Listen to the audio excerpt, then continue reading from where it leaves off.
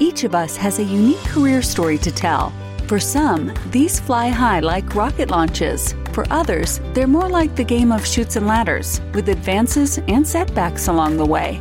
Either way, we learn countless lessons from these experiences. And that's what we put into the spotlight here at Career Sessions Career Lessons. Join discussions featuring a variety of guests sharing their stories of ups and downs, as well as the secrets of their success and what drives them to continue moving forward. We break down the tools and resources that will help you establish your dream career and realize your professional goals. Here's your host, J.R. Lowry.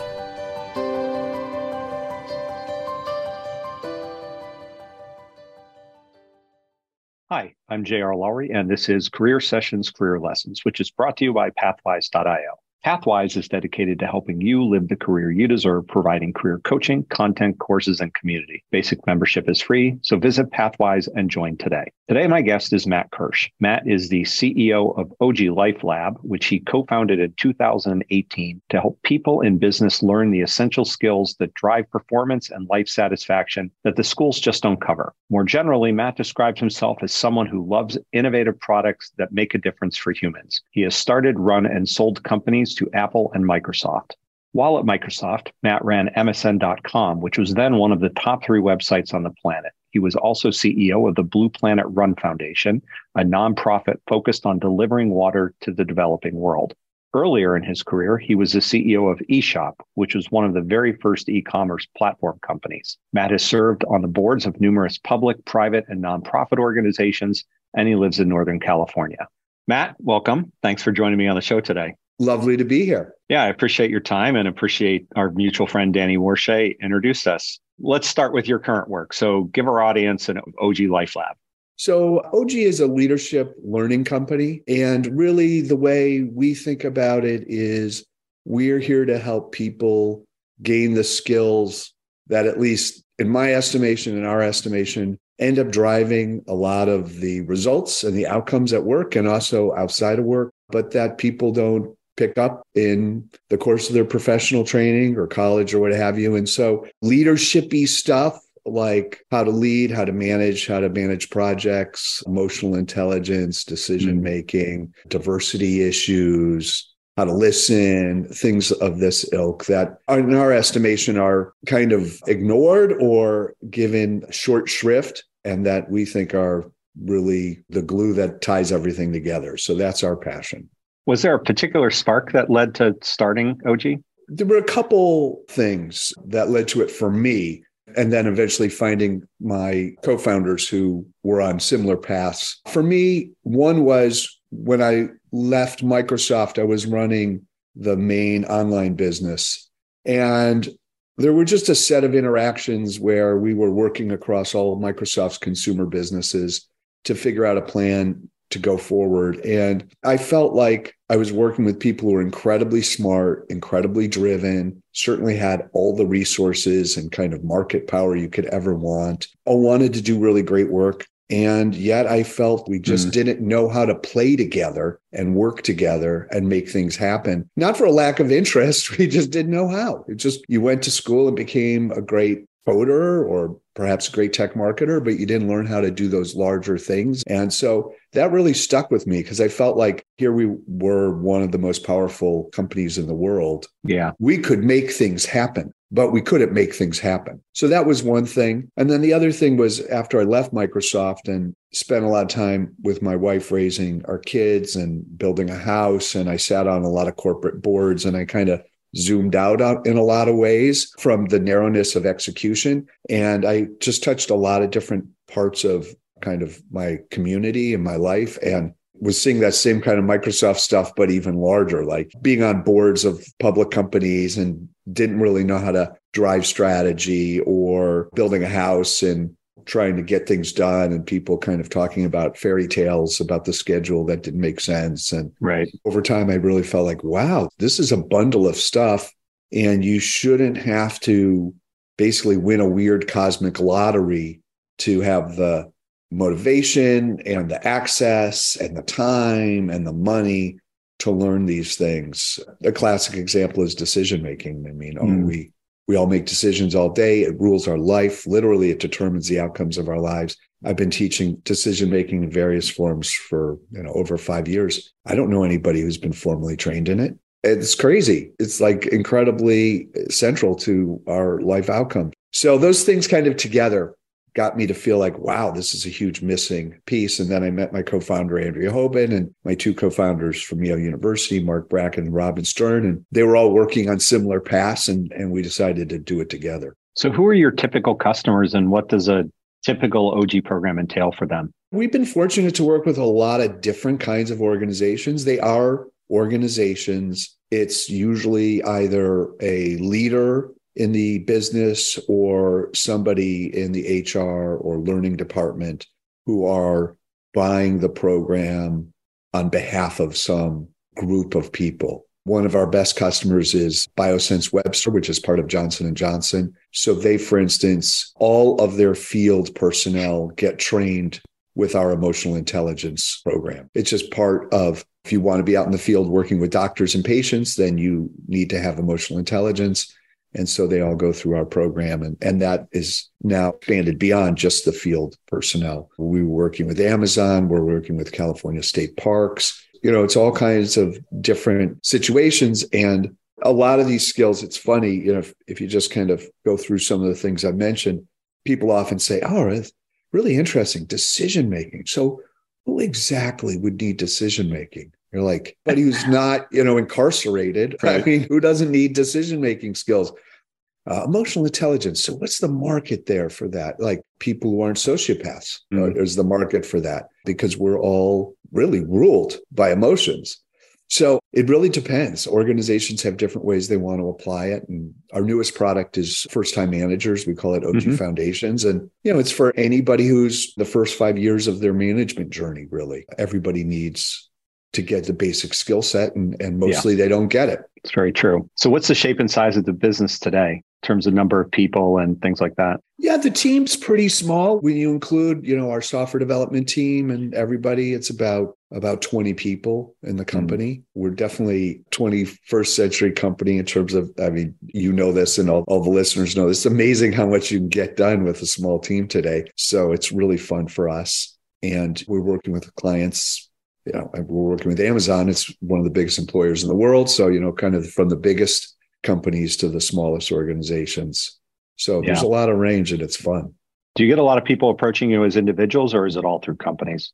We do have people come in as individuals, and you can just go to our website and put in a credit card and buy one of our programs. So that there are folks who are so passionate and self-starters, and they know they want it. And they're always just great to have in the program because they bring a lot of enthusiasm. So it does happen. And I definitely think our dream is over time, as we're better at establishing in people's minds the importance of this learning, that it will become something that's more appealing just to consumers. You think about it, you and I were talking before we started recording about sending kids to college and the costs and complications of doing that. And my daughter recently, a year ago, graduated from college with a degree in psychology and philosophy. So it turns out kind of as close as you can get in college to the stuff we're talking about. Right. But 4 years at a private school, and she didn't get trained on how to make a decision. So over time, we hope that people will say, I need to learn how to make a decision. So I'll do an OG program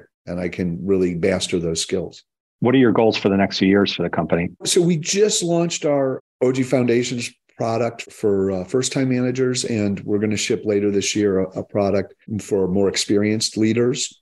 And our goal, I think, really is just to get those in as many people's hands as possible. Obviously, that equates to sales, and that's good for the business. As I'm sure you appreciate fully, it's more than just how much can we sell. And for all of us, it's so incredibly rewarding to get it into people's hands. And so we really are just eager to have many thousands of people going through the program because we've seen it with our existing programs. It changes people's lives. I sold my company to Microsoft. We were one of the first e-commerce platform companies. And I sometimes say we made the world safe for online shopping. Okay, that's nice. It was nice. I mean, people built some nice businesses and it was a wealth creator. Selling stuff on the internet wasn't personally rewarding. It was a good business. Your work, I'm sure, too. It's like when somebody goes through a program and says, I can't believe the changes I'm experiencing. Yeah. That's really rewarding. So we won't do that at scale. It's a good aspiration. Yeah. So you mentioned this isn't your first go around as an entrepreneur. You jumped into it right at the beginning of your career. When you were back in school, did you see yourself becoming an entrepreneur, or how did that emerge for you? It's so funny. Our friend in common, Danny Warshay, he and I, we've known each other since fourth grade, I think. So he's one of my oldest and best friends. We did go to college together. And when I was in college, my dad is a retired surgeon, and he had asked me to help him select a system to manage his office billing. This was the early 80s. So that was kind of wild, wild west. But even the 16-year-old knew more than the grown-ups then about these crazy computers. So I got into it, and that got me interested in what became our first company. And I was really just, frankly, tired of looking at crappy medical office software for my dad. And I just said, why don't me and my buddies at college write you some software? That was the starting point. And Danny actually was part of that business.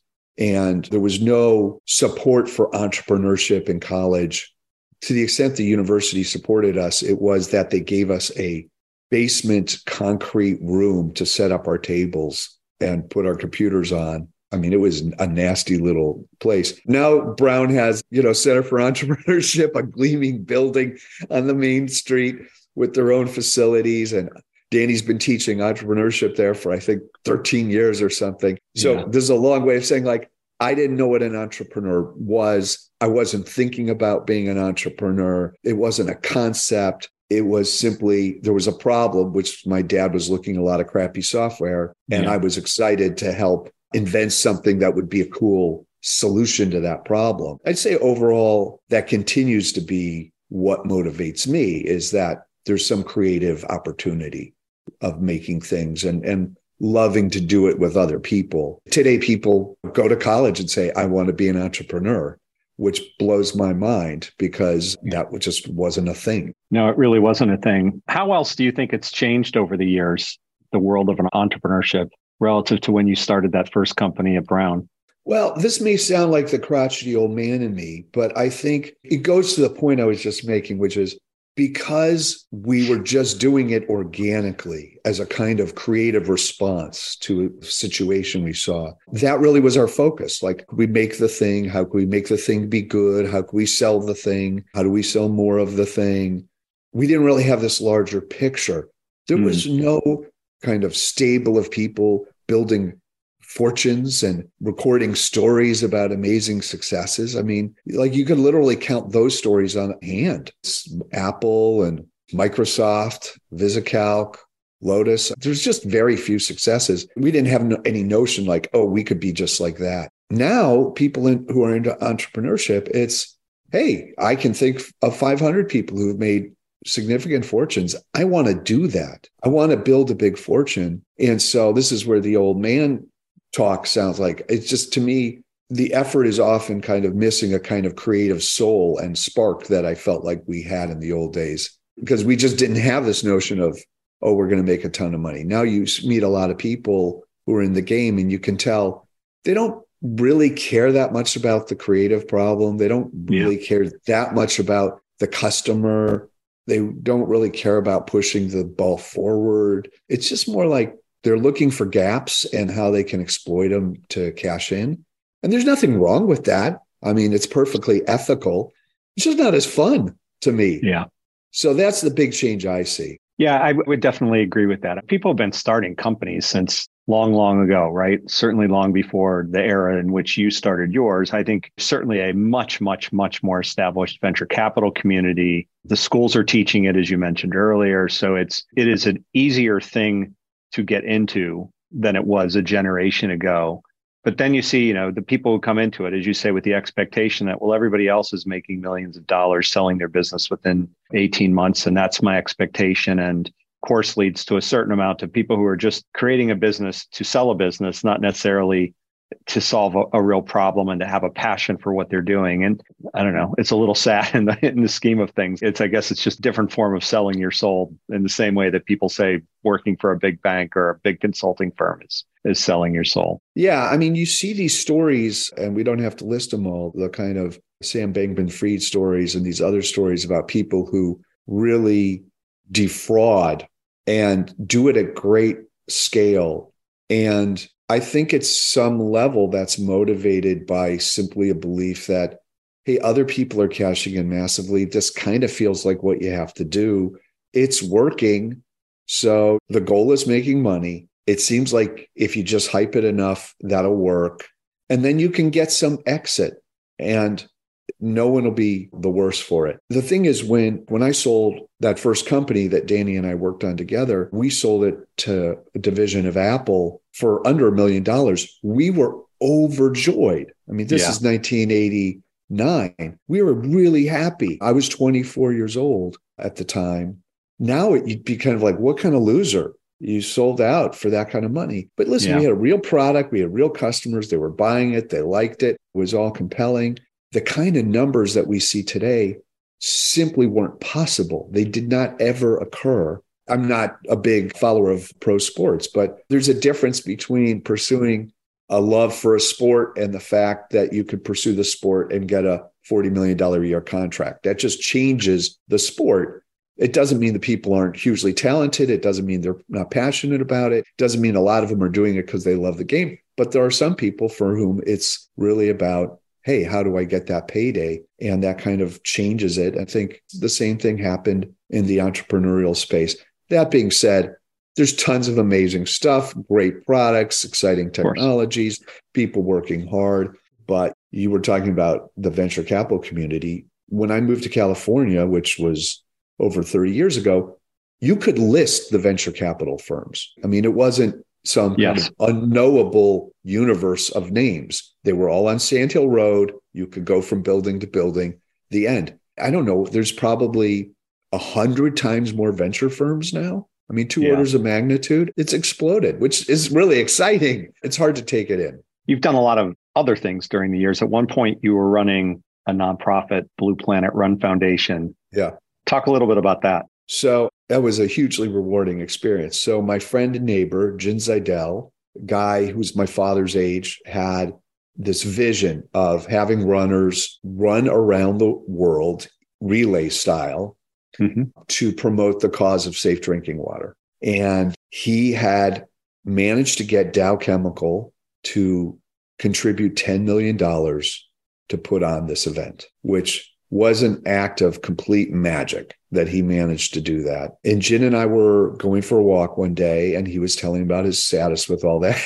I think at that point, he had raised the money and he had gone to the UN and had the Deputy Secretary General of the UN announce with the CEO of Dow that this run was going to occur. So it was going to happen. At the time, Jin had a couple people working on it and a production firm. And I said, this is a huge enterprise. What's bigger than a running relay that goes around the world? You need all this infrastructure and you need marketing. And Jin would have told you he wasn't really a business operations guy. He's like, I don't know how to do any of that stuff. I didn't even know that was stuff. So yeah, I volunteered to come in and run it for a little while with the hope of finding a CEO, but there wasn't really time to find a CEO. So I just ran it for a year and a half. And we had 21 runners run for 95 days. That they ran 10-mile relays. It didn't stop for 95 days around the world. And you had runners meeting in the middle of Siberia and Mongolia and all across the US. A runner would stop and another runner would take the baton and run another 10 miles. And a really inspiring event.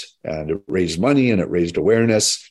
And it was great fun for me to work with Jin and the whole team. And that became a software platform that helped organize and fund small-scale drinking water projects. So it was an amazing experience. And we also did a book that was about the water issue and about the run. That was pretty well received. So that was 16 years ago. Wow. Long time. And we still have the drinking water issues today. Yeah. I mean, drinking water is this crazy thing. In America, unfortunately, we're beginning to learn what it means. But at least the time we did the run, half of the hospital beds in the world were filled by people who are suffering from a waterborne illness. It's just a massive problem. And when you have water, you don't think about it.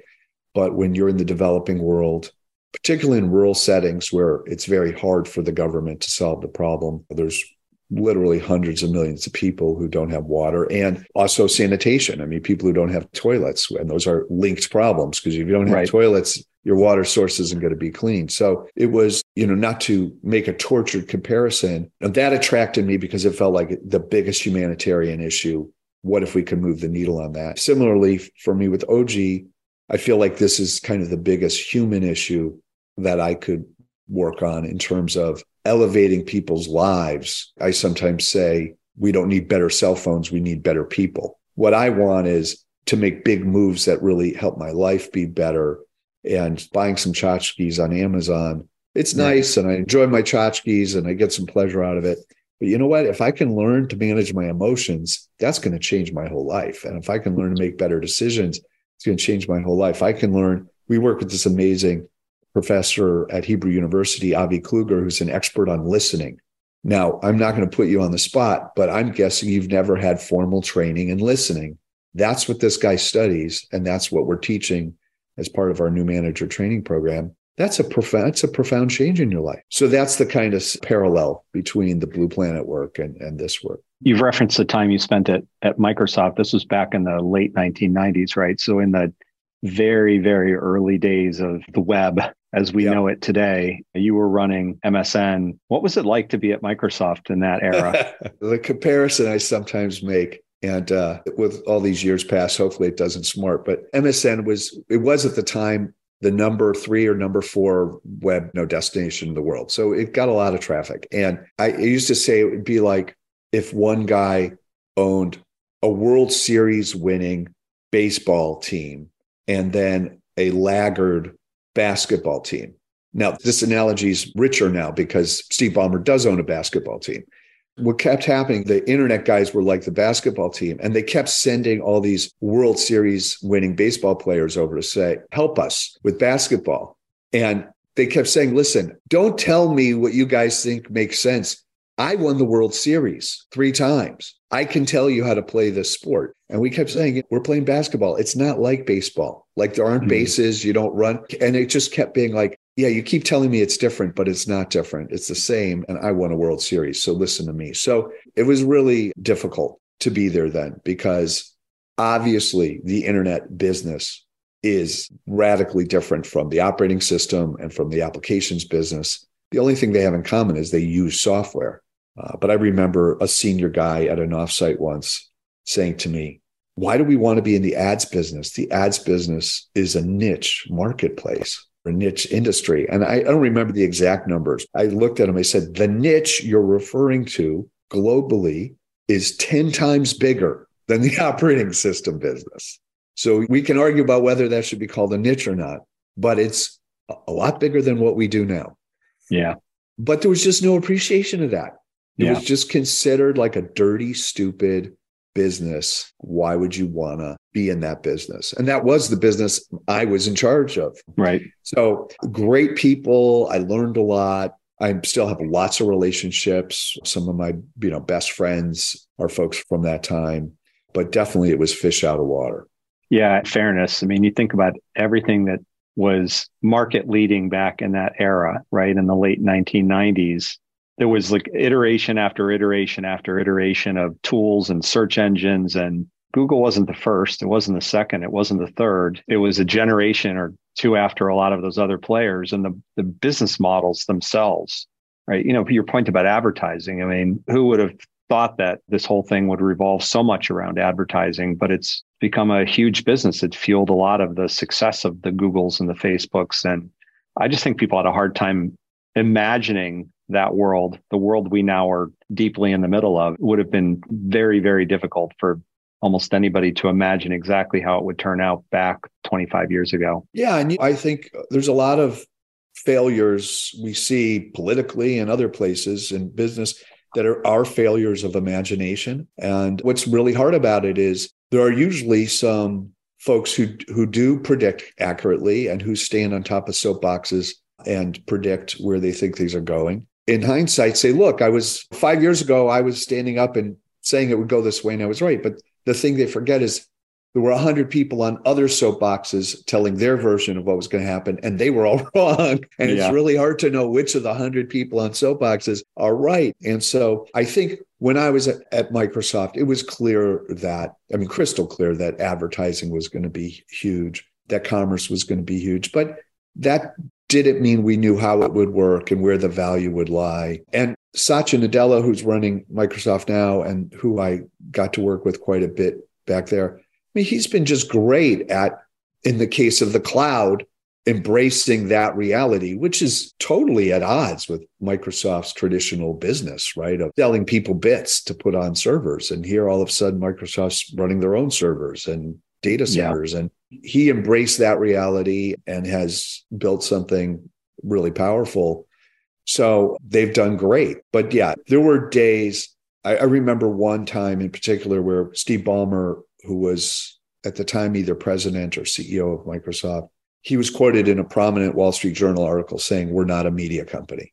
And I would literally see him between meetings and he'd say, "I know, but we're not. Our soul isn't media. I know you're going to give me a hard time." And I say, this entire building is a media business. What do you mean we're not in the media business? But it's not our soul. And it's like, I don't understand this existential kind of hand-wringing you're doing here. The bottom line is, if you're committed to the internet business, it is a media business. That's what it is. I just think it was just kind of to use that baseball and basketball analogy. It's like, we're a baseball team. I'm just not comfortable.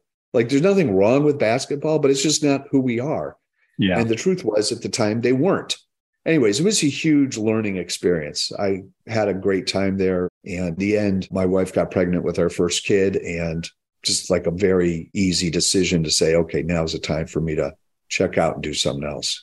So was it that time at Microsoft where purpose started to creep into the way you thought about how you wanted to make your career choices? That's a really interesting question. Coincidentally, I was talking to our friend Danny's daughter yesterday, who's in town, and she's done a lot of entrepreneurial work herself. And we were talking about this, and I don't know if this resonates for you. What I noticed that early in your career, it's just fun to do stuff. It's fun to start something, and you're like, I'm writing a business plan and I'm getting my website up and running, and it kind of doesn't matter that much what it is. It's just like fun. Certainly today, I would not be interested in doing software to manage medical practices. When I was, how old was I? 21 when I started my first company. Like, that was good enough for me. I just think as you get older, more and more, you're like, okay, I've done the thing. It's just like doing something isn't really, I'm a little more discriminating now. And, some people I think are looking for bigger challenges or just different challenges. I think for me, it became more of what is most rewarding is to do something that I think is positive for the world. There's all kinds of versions of that, and people have to find their own path. But I definitely felt I want to do that kind of thing. And so when Jin had Blue Planet, I viewed it, to me, it was an opportunity. Wow, I get to drop into this thing. You've already raised all this money and have it launched the UN. Wow, that's a great chance. And it wasn't too many years later that I started thinking about this mission. And I've often felt like this business is not a business that a 22-year-old would think of. You need some mileage on the chassis before you start noticing the things and have these things become really emotionally powerful to you. Being married, like one of my first experiences was my wife and I did couples counseling. This is over 20 years ago. And it was just really foundational. It's like, I don't know how to be married. Like, I don't have any chops to be a good husband. And my parents, I think, have a really strong marriage, but me and my wife are not like my parents. So I can't replay that set of moves to the same effect. So it's like, there's something here to learn, and I don't know how I'm going to learn it. And I think we learned some of it in counseling, and that just started expanding. And as you suggested, it was like, okay, I feel there's real purpose here. Like, I'm seeing something that's important to me, and I'm excited to go see what I can do about it. For someone who gets the advice of follow your passion, find your purpose, it plays a strong role for you, but what's your take on those sort of catchphrases as career guidance? I find them generally corrosive personally. I think of it as kind of the Disney version of Western culture. I love Disney, don't get me wrong. I'm the first guy in line to go to Disneyland at any time. But I think it puts a lot of pressure on people. And I think it also sets some expectations that are unfair. I was reading, I'm a big tennis player and tennis fan, and I was reading some quote from Novak Djokovic saying, my success is all about showing that you can achieve anything if you put your mind to it. You know what? Everyone can't be Novak Djokovic. It's like the gap between him and me is not just that he wants it more. And it's not a character failing of mine, or would not have been, to say at 22, yeah, tennis sounds great, but I'm not going to choose that as a career because I don't think that's going to work for me. But I think when you say just follow your passion and it'll all work out, then people feel like losers when they don't do it. That's the corrective. All that being said, I think in the yin and yang of this duality, I do think it is about finding the thing that lights you up. And I've done quite a bit of teaching around purpose, and, the intersection that we taught was that it's the intersection between understanding your spark, the thing that lights you up, right, and your values, the things that matter. And a good synonym for values are importance. And so I love tennis, but it doesn't intersect with my values. There's like nothing important about tennis to me. It's fun, it's good exercise, but it's a hobby. But when push comes to shove, I will always work on my business instead of going to play tennis, because my business, I feel, is important because I have a value about trying to do something positive to help my fellow human being. So it's this kind of almost fluoride in the water of just follow your bliss, or you can do anything. In one way, I agree with it completely. And in one way, I think it's a little dangerous and people have to find their path forward. I just hate it when you see people who feel like they failed because they're doing a job that's deeply meaningful to them and they have a lovely family life, but they always wanted to be a mountain climber and they didn't do it. And that's kind of a failure because they keep getting told you should just follow your bliss. Yeah. And the end is like you actually realized mountain climbing isn't aligned with your values. Well, and for most people, it should just stay a hobby. Yeah, and it's no failure. I was telling Danny's daughter last night, my freshman advisor in college, I was a music major. I didn't finish college, but I was studying music. And it turns out my freshman advisor was chairman of the music department. And I remember once I was like at the piano in his office and he said to me, why don't you just do this computer thing? It seems like you're so passionate about it. And you can always play music, but is that really what you want to do? And it really was insulting to me because I felt like what he was saying is you don't have the talent to be a musician, would have been true, but I'm not sure that's what he was saying. It took me a good 40 years to realize he was totally right. I love music. I spent my whole childhood playing music. You can see my piano behind me. I love music, but it isn't actually important to me. Like I would not choose to spend time at my piano instead of being with my family or doing something that's important for other people. People who are really committed musicians would. It's important. Yeah. It's important to their soul. And I love that. And I get the pleasure of learning from them and listening to them and playing with them. And that's fantastic. But this guy was right. It wasn't important. And I felt bad for decades. Like, I didn't do it. Fortunately, as I got older, I got to the point where I was like, thank God I didn't do that. Did you regret dropping out of school? No, I'm super lucky with that. I mean, I started the company, with my buddies, like in my sophomore year. And I did the company and work for 1 year. And then I went on a leave of absence. And they say, some people take a semester off. I've taken 74 semesters off. I'm still on leave of absence. You think they're going to let you come back? I'm told that I can. I'm not certain that I'm going to find time for it, but I loved going to college. It was not an anti-college move. It was just I was busy doing this other stuff. And I'm fortunate because working in tech and being a dropout is kind of a credential. My sister used to tease me. She worked back in the day at I think, Anderson before it became Accenture. And she's like, they would never hire you. There's absolutely no way they'd ever look at your resume because you didn't finish college. Which she likes saying because she did finish college, but she was probably right. They wouldn't ever hire me back then. But in the software industry, it's like, oh, this guy's for real. He's a dropout. Certainly working at Microsoft, where Gates himself was part of that crowd, there was going to be no way that you could hold it against somebody.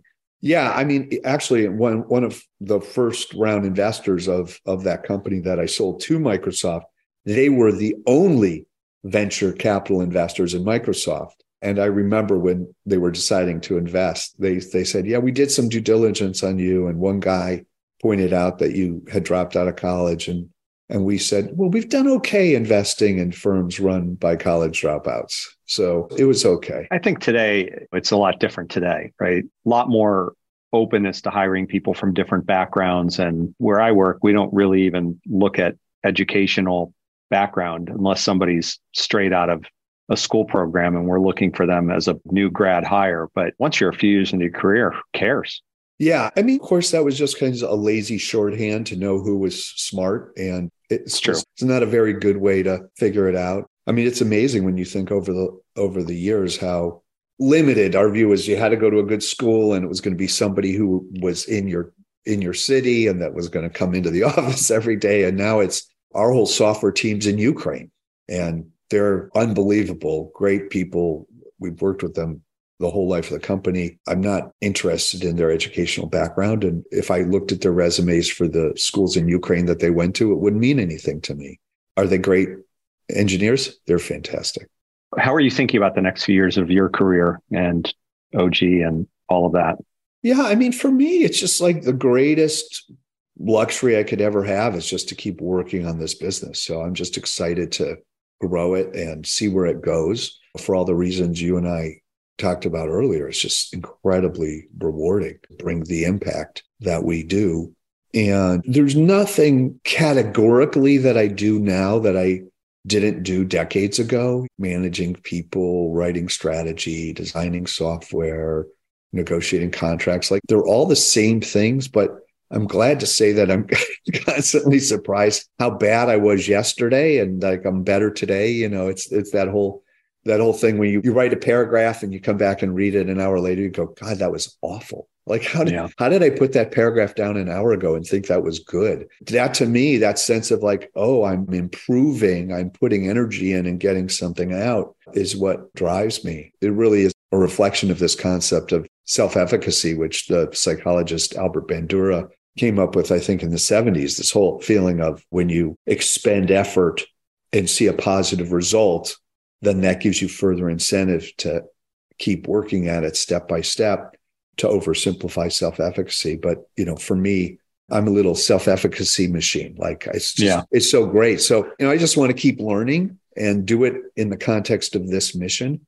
And I can't imagine anything better. It's a good place to be. Incredibly fortunate. Yeah. No doubt about it.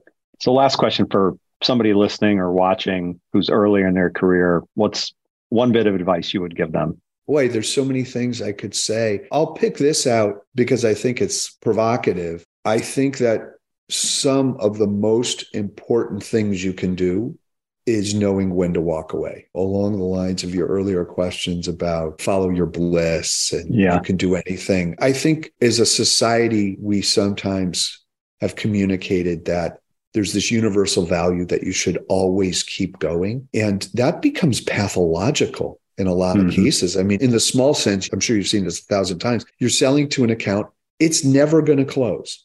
These people, they're interested in talking, but they're never going to buy. Yeah. It's not a virtue to keep selling. You know, put it to bed and walk away and focus your energies elsewhere. And so it's true on small things like making a sale, and it's true on big things with the business. This business, OG Life Lab, I did another version of this business targeting high school students.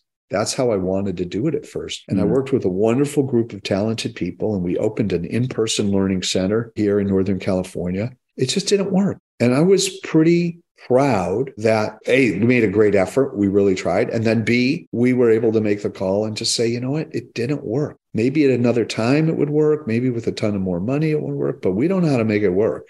And that became kind of the little seed that became the business we have today, working with businesses that is thriving. Yeah, I'd say people early in your career, be willing like to take a business idea and treat it like a Kleenex. You use it once and you throw it out. Live to fight another day. So that's just a random idea that comes to mind. I'm sure, have you seen that in your career? Well, I mean, as you were saying that, the first thing that leapt to mind for me is people who stay in their jobs too long. And funnily enough, I was literally writing a little blog for a newsletter that we'll send out later this week that talks about the fact that you got to not overstay, right? And some of my biggest mistakes career-wise were staying in places that just had gone past their prime, right? And just feeling like I can make this work, or for whatever reason, didn't want to walk away, didn't want to feel like I was quitting.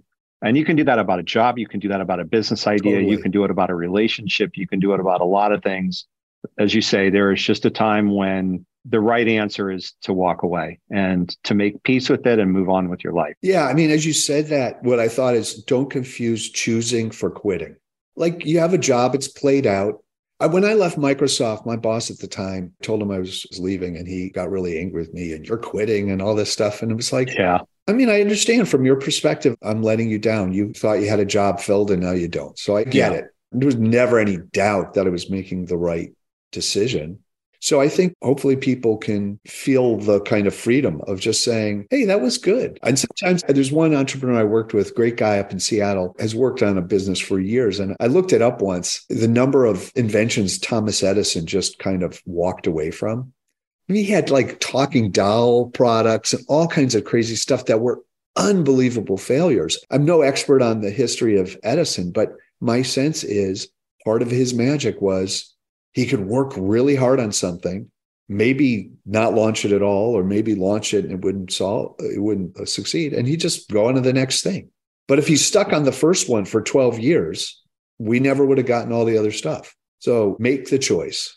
So anyways, lots to think about for sure about how to grow and change and move things forward. The more people can have a sense of freedom to just think, hey, whatever logic tells me and my gut tells me, it's okay to follow it. It was very good getting some time together. I'm glad Danny introduced us, Matt. You can hear your passion for what you're doing right now, which is great. And it's certainly what motivates me. For me, this is a side project, but one that I put a fair amount of spare moments into. So with a lot of the same intent, right? To just help people figure out how to be better versions of themselves and have greater career fulfillment than they're otherwise going to have. So I appreciate the time that you gave and all of your insights and stories about what you've done over the years. Well, it's great fun. And I know that we are, like to say, fellow travelers, trying to find a way to help people have a richer life, a richer career. And it's really exciting to see what you're doing. So glad I could be a small part of it. Great. I appreciate it. I want to thank Matt for joining me today to discuss OG Life Lab, his broader entrepreneurial journey, what he's learned along the way. And if you're ready to take control of your career, you can visit pathwise.io. If you'd like more regular career insights, you can become a Pathwise member. Basic membership is free. You can also sign up on the website for the Pathwise newsletter and follow Pathwise on LinkedIn, Twitter, Facebook, and YouTube. Thanks. Have a great day. Thank you for listening to Career Sessions, Career Lessons. We hope the nuggets of wisdom shared today help guide your path to the successful career of your dreams. This podcast series is part of Pathwise.io, which is here to help you live the career you want. We provide a comprehensive mix of career and professional development events, insights, tools, and exercises backed by a group of leading coaches and other career management experts. If you aspire to something more or just something different in your career, join us at Pathwise.io. You can find us on LinkedIn, Facebook, and Twitter. See you again on the next episode.